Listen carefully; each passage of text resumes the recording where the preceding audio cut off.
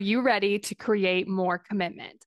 I went from consuming all the podcasts, listening to all the books, and signing up for all the free resources to figuring out how to actually create results.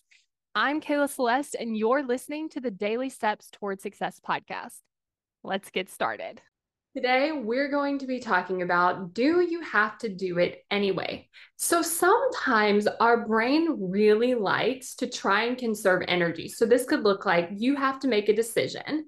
And instead of making the decision, what our brain does is it's like, let's just spin around in this decision. So let's just go back and forth. Let's come up with different options. Let's really just spin and try to make this decision. But what often happens is it forgets to remember that sometimes we still have to make that decision. Like if it takes us a week to make it, or if it takes us 5 minutes to make it, we still end up having to make it. But what it's looking at is like, nope, we're conserving energy. But if you still have to make the decision, what ends up happening is you're just prolonging and using more energy because now you've thought about it for a week instead of making the decision in 5 minutes. So I want you to really look at this because if you're doing this, it does kind of seem like you're getting out of making the decision. But two things are happening. One, a decision is being made, but it's the default decision instead of the one that you have consciously chose.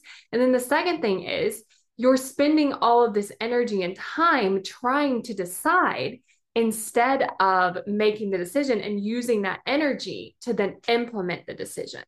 So what I want you to look at is, am I going to make this decision at some point?